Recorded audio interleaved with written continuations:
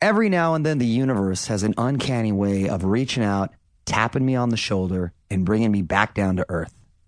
Sometimes the message is delivered to remind me of something that I've forgotten, or maybe just to grab my attention in the midst of my usual action-packed schedule. Other times, I feel the tap more like a big jolt that leads to an important discovery or decision, like the realization that hits me early one morning as I'm getting ready to hike one of my favorite trails at Griffith Park.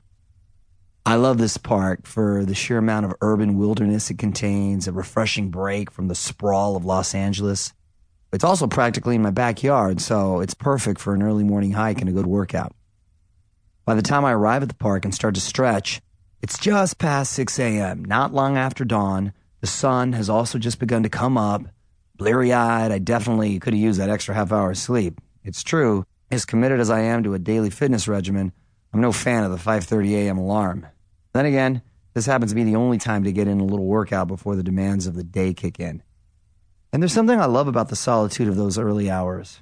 The quiet is such that my inner thoughts seem like another person standing right beside me, talking and offering wise counsel. Well, at least that's how it feels in these moments as I finish stretching and head over to a large park map in order to look for directions to the trail that I plan to run. Standing there, I scan the map until my eyes land on the mark that shows where I am, pointing out the spot with bold red arrows and the words, "You are here." Those 3 words, intended to state the obvious, do have a kind of congratulatory vibe. Wouldn't it be helpful, I think, if we could start every day with a map and a marker to tell us, "You are here"? That's when I feel the proverbial tap on my shoulder. My first reaction is to ask myself if, as the map tells me, I am here. Where exactly is that? More to the point, how did I get here? In truth, these aren't easy questions to answer, but seeing as I'm about to hit the milestone birthday of 40, a big one, I realize that's cause for reflection. Cliche as that may sound, it's one of those rites of passages that suddenly bring me face to face with the past and a life lived, for the most part, at full throttle. It's hard to ignore the message of "you are here." It's time to slow down, look back, and take stock of my life so far. All of it. The choices, the triumphs and defeats, the smart moves and the mistakes, and everything in between. Daunting as that can be, as I start up the trail that leads to a summit, I accept that only by recalling where I came from will I be able to see more clearly than ever where I am, who I am, and where I'm headed. A couple of miles later, as I reach the top, the sun has broken through the marine layer, and I can't help but smile as I look out at the sprawl of LA spread out below me.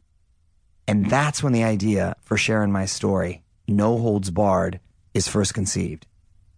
When I glance over my shoulder at the long stretch of road I've taken, curving and winding from my childhood in the Latino community of Chula Vista, just outside of San Diego, all the way to the "You Are Here" map in the same park, not far from the Hollywood sign, I smile, I laugh out loud, and sometimes I want to cry. I've been in show business since I was 10 years old. I worked in almost every arena of the entertainment industry as a kid in numerous commercials and TV series, as a teen actor who came of age in 100 episodes of Saved by the Bell, as both a guest star and leading young man in a bevy of projects made for TV and film, as a triple threat stage performer on Broadway, as both a contestant and a guest judge on Dancing with the Stars, and of course as the host of Extra and in an array of other hosting roles, in all of which I've spent hundreds upon hundreds of hours interviewing countless celebrities and Hollywood luminaries. In recent years, I've added other endeavors to the list as the host of my own nationally syndicated radio show and as a producer with pots simmering on multiple burners. As an entrepreneur, I can assure you that many of the lessons learned along the way have been hard-won. And as a loving husband and devoted father, my most important roles, I can also say that recognizing what truly matters in life is chief among those lessons.